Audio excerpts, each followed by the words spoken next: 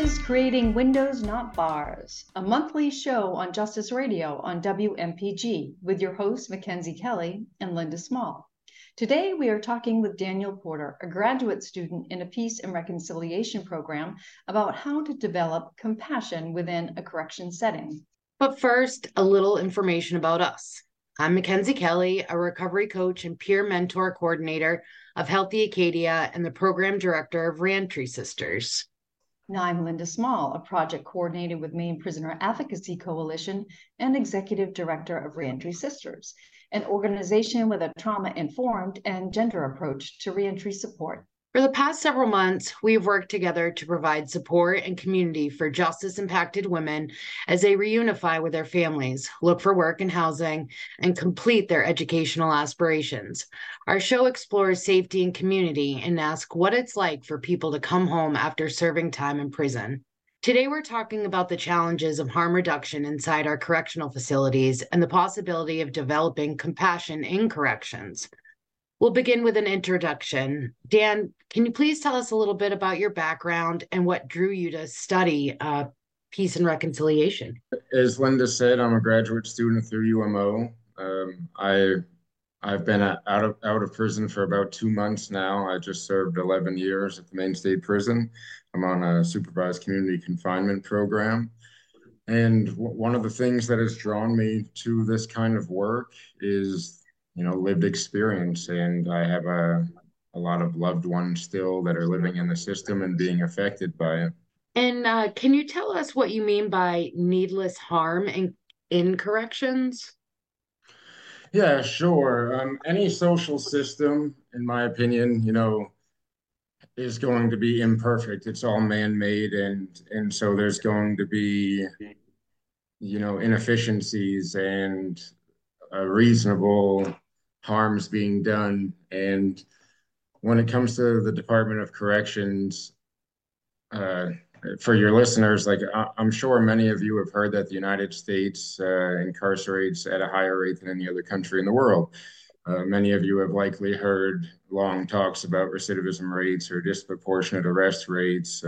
You've listened as very educated people, for example, urge you to become eager and get involved to somehow make a change happen. If you're like most people, perhaps you do sympathize, perhaps you agree, but even though you may care in the moment, all the astonishing carceral statistics, which express an improvable and imperfect system at best and complete systematic failure at worst, fade from your mind as you begin to go about your life again. And the reason is simple, in my opinion. It is our nature to believe that people need to be punished. It is deeply ingrained in our DNA to believe that our society's existence depends on punishing those who break the law. But that doesn't work. I don't know, to sum it up more succinctly, the harm that our carceral system does to incarcerated people sort of falls on deaf ears when it comes to society members on the whole, because they believe that people who have done harm deserve to be, they can accept a certain amount of needless harm being done to them by an imperfect system. But what I'm working towards, and the way I hope to bring light to the subject, is by showing the needless harm that's being done to the staff members who work in these systems, and hopefully that'll bring light to the overall system imperfections and improvable places on the whole. I love that you said that. That's great. What do you mean by mental and spiritual harm exactly? That's sometimes difficult to express without eye contact. So over a radio show, it might be difficult. But when I have talked about this for the last couple of years, I've developed some of these theories. Many of the rooms that I'm in, when I'm making eye contact with people and we start talking about the human connection, it seems transferable from my mind into theirs, and people understand, and I can feel that there's a connection happening in the room. But a quick way to maybe express it to radio listeners is, if you've given a gift to somebody and they get excited about it, you can often feel you get excited too.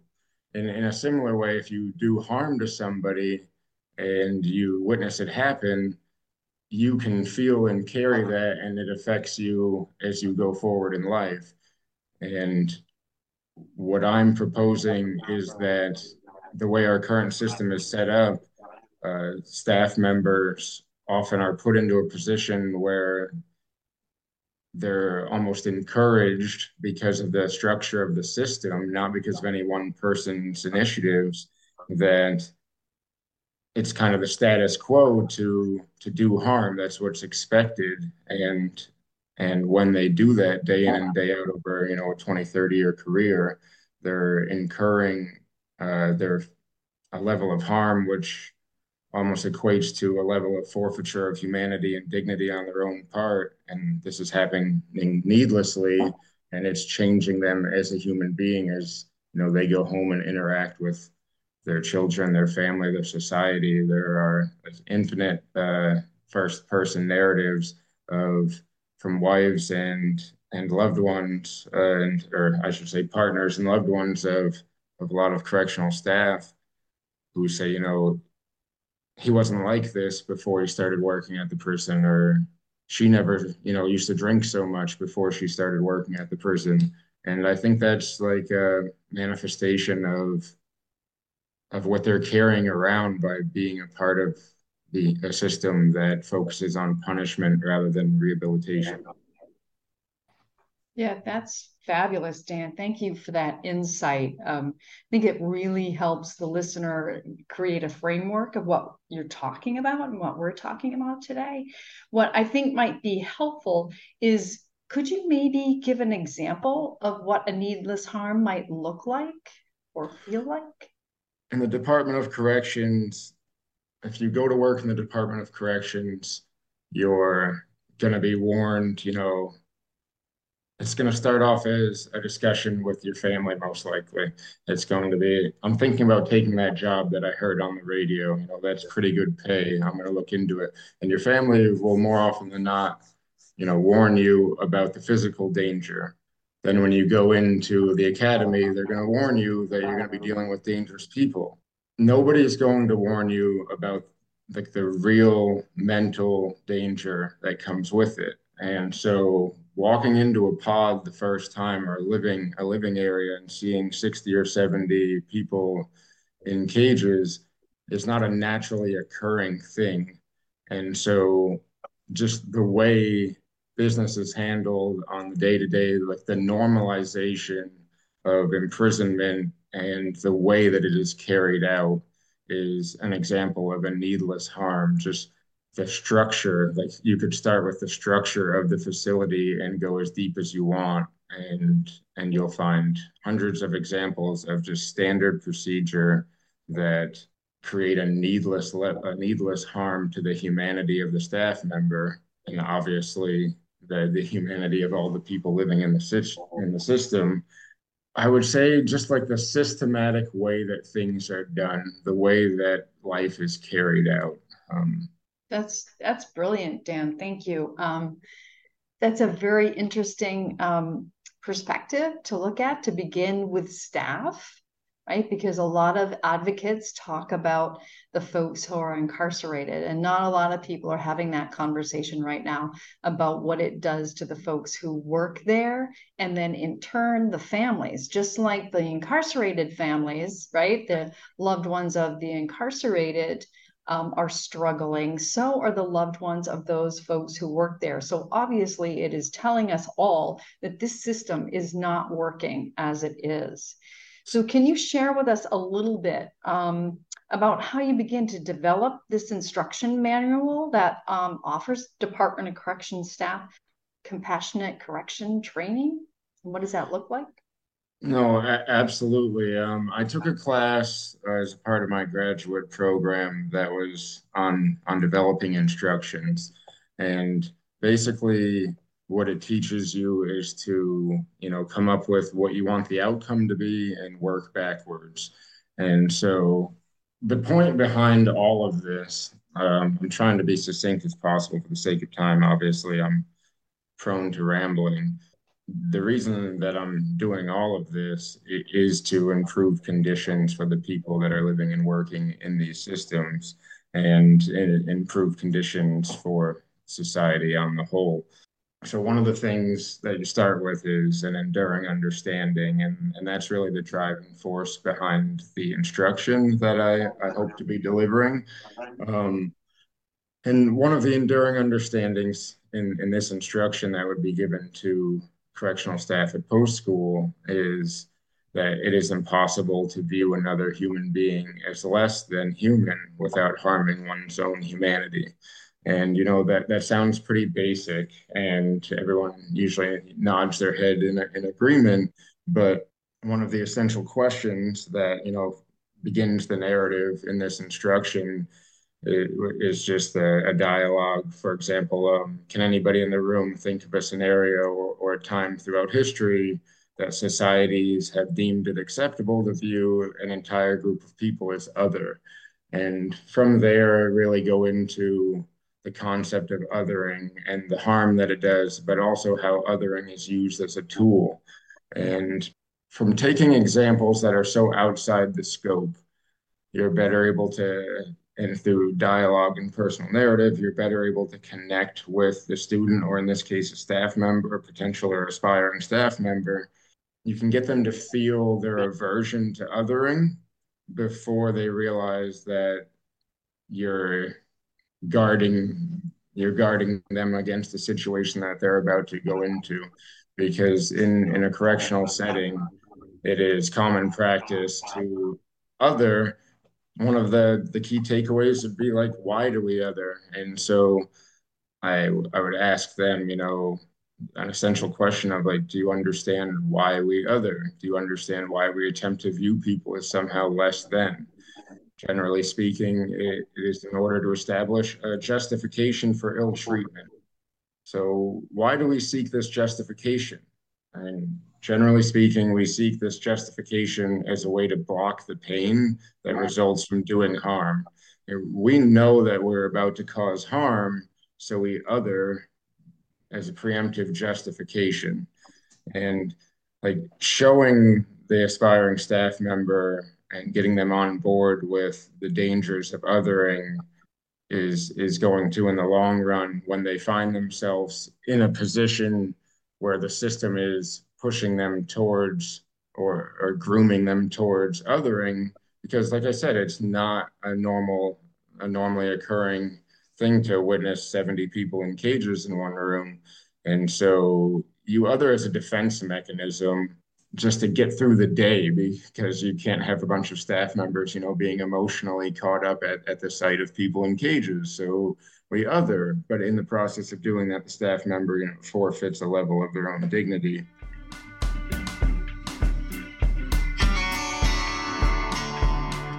You're listening to Creating Windows, Not Bars, Justice Radio with Mackenzie Kelly and Linda Small.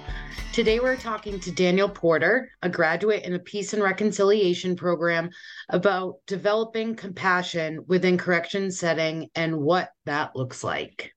What I'm really trying to do is create a group consciousness. And so whereas they might be able to get away in the future with making excuses or tricking themselves into making excuses, if they know that everybody that's gone through the class with them also understands the dangers of othering and the damage that comes with it and the harmful ramifications, they'll be less likely to, for their subconscious to trick them into thinking they can get away with it and go down that road. And it really, just creates an environment where people are forced to look at what's actually happening. What's actually happening is that there are 70 human beings in cages, and how do we address that in a humane way? I mean, in my opinion, it's time that we tried a new lens when viewing correctional systems, one in which the correctional staff is supported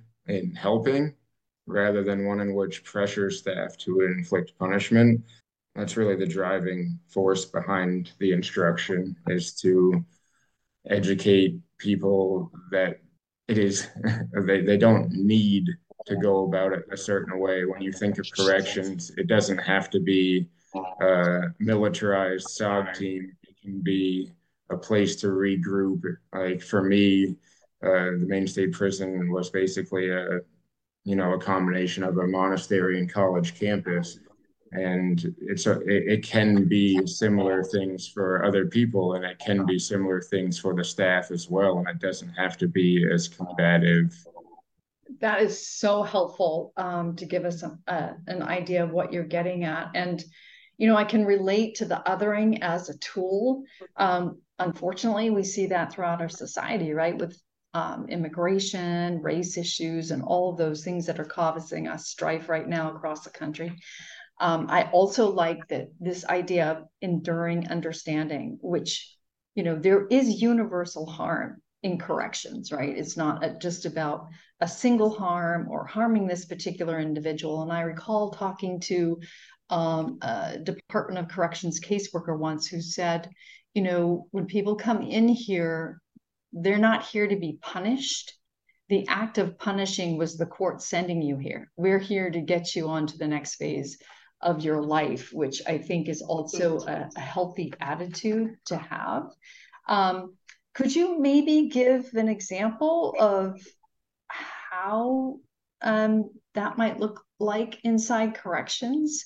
Obviously, a staff member can't open the door and let everybody out. So what is it exactly would corrections look like if a staff member comes into a unit and sees those 70 individuals in cages? What can they do to minimize the harm to themselves and to the folks living there? I believe this is something that is already being hinted at with the concept of the Maine model of corrections. And what it's going to take, in my opinion, is a complete change in group consciousness. And so if there's a peer pressure element that's coming from a training officer, for example, like it needs to start from the bottom up, from the recruit up, but it also needs to start from the top down. And I think in some ways we're working towards that in our current system in the state of Maine. It's simply that where we're finding the rub is in the middle often, and so there might be 4 or 5 senior staff members who control a lot of the narrative. Like the commissioner can spread one message, and potentially, hopefully, in the future, I can or somebody can,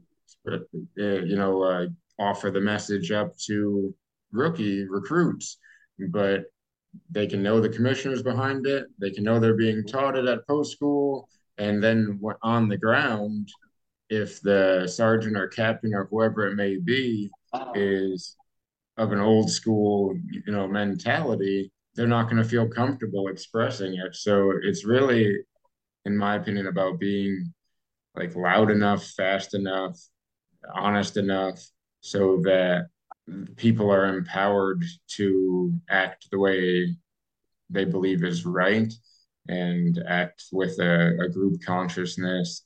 In It's not rocket science. It's meeting people where they're at and treating people with humanity. Like, so if you're a staff member going into the new pod and you can't just open up all the doors and let people out, well, that's okay, because when I first got to the Maine State Prison, if they had opened the doors and let me out, I wouldn't have been afforded the time to work on myself and become the man I am today. I was not in the mindset to be let out, but rather than, find ways to inflict harm, dehumanize, or punish, you can create a structured, safe environment that promotes or offers up the opportunity for people to explore developing skills of some sort. And so, as a staff member going in, you could go in with the mindset of the security's already taken care of.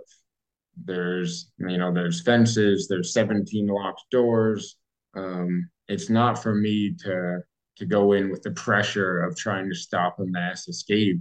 It's for me, like, that's all been taken away, and I'm a security officer, and I can go in with the mindset of this is a secure environment. Now I have the ability to meet these people where they're at and offer them, a good morning. How are you doing? Rather than a gruff exterior or like, I mean, there a lot of staff members are literally trained to appear hostile so that, they're not taken as weak. Well, in my opinion, like you hold all the keys, so you like being appearing weak is something that you're going to have to work on your own and you shouldn't necessarily be worried about that. You should, feel safe and feel confident going into your role and be able to promote compassion in a way, not like any difficult training, just promote compassion in how would you greet somebody anywhere else on the planet. So, Dan, the Maine Department of Corrections has over 1,300 employees and an annual budget over $186 million, which is a lot of tax money. What compelling arguments can you make to convince the commissioner that your program is worth giving a try? I spoke with the commissioner many years ago.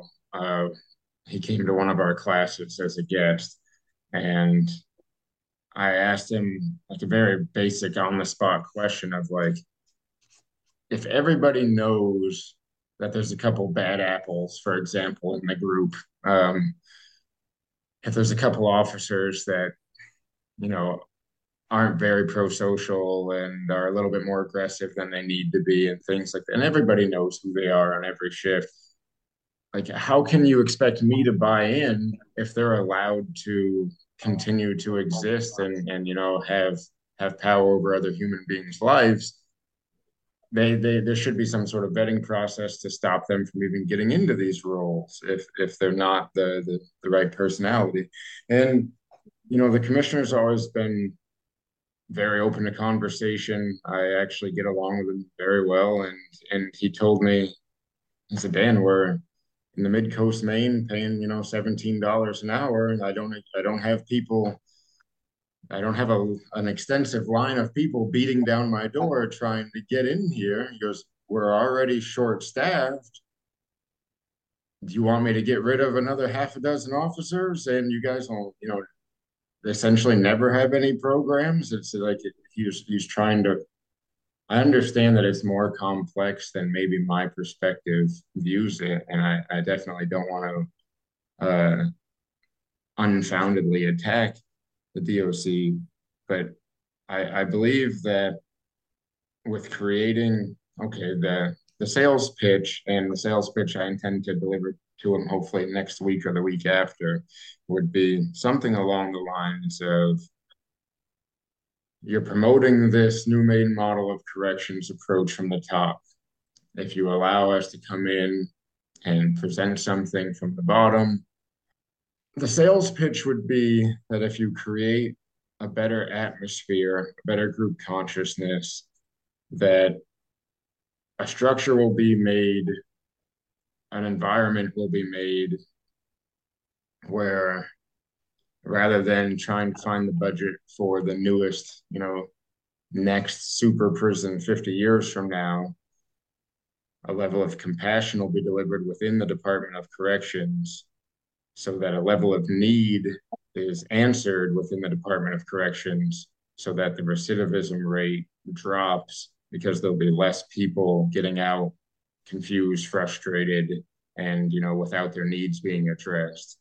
And so if the mission is to have less people incarcerated, which usually, which ends with less people recidivating, if the mission is to have less victims in society, less people victimized, then I feel like we can afford to attempt to infuse the system with a little bit of compassion, afford to try to be a little bit more understanding of some of the narratives. A lot of people, listen, if you wind up at the Maine State Prison, you're one of 900 people in the state that's there.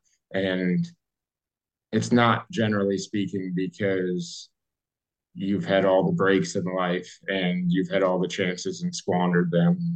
Most of the stories that I've run into up there are of people being failed by every adult in their life throughout life. And the idea of compassion and community is so foreign to them that they think that I'm, trying to manipulate them. They think I'm trying to get over on them by selling them some sort of fairy tale. The kind of love and family and community that many of us take for granted is completely devoid and foreign from many of these incarcerated citizens' lives, and they don't have that in their story.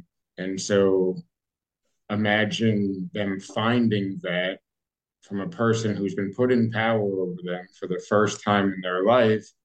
Maybe they can start buying into the fact that they maybe can be a part of a community when they get out. Maybe they will be accepted if this person that they viewed as other themselves, if the law, if the man, if the officer is extending a genuine hand and trying to help them, maybe they accept it. Maybe they get out and hold down a job and become a quality citizen and don't cause any further harm.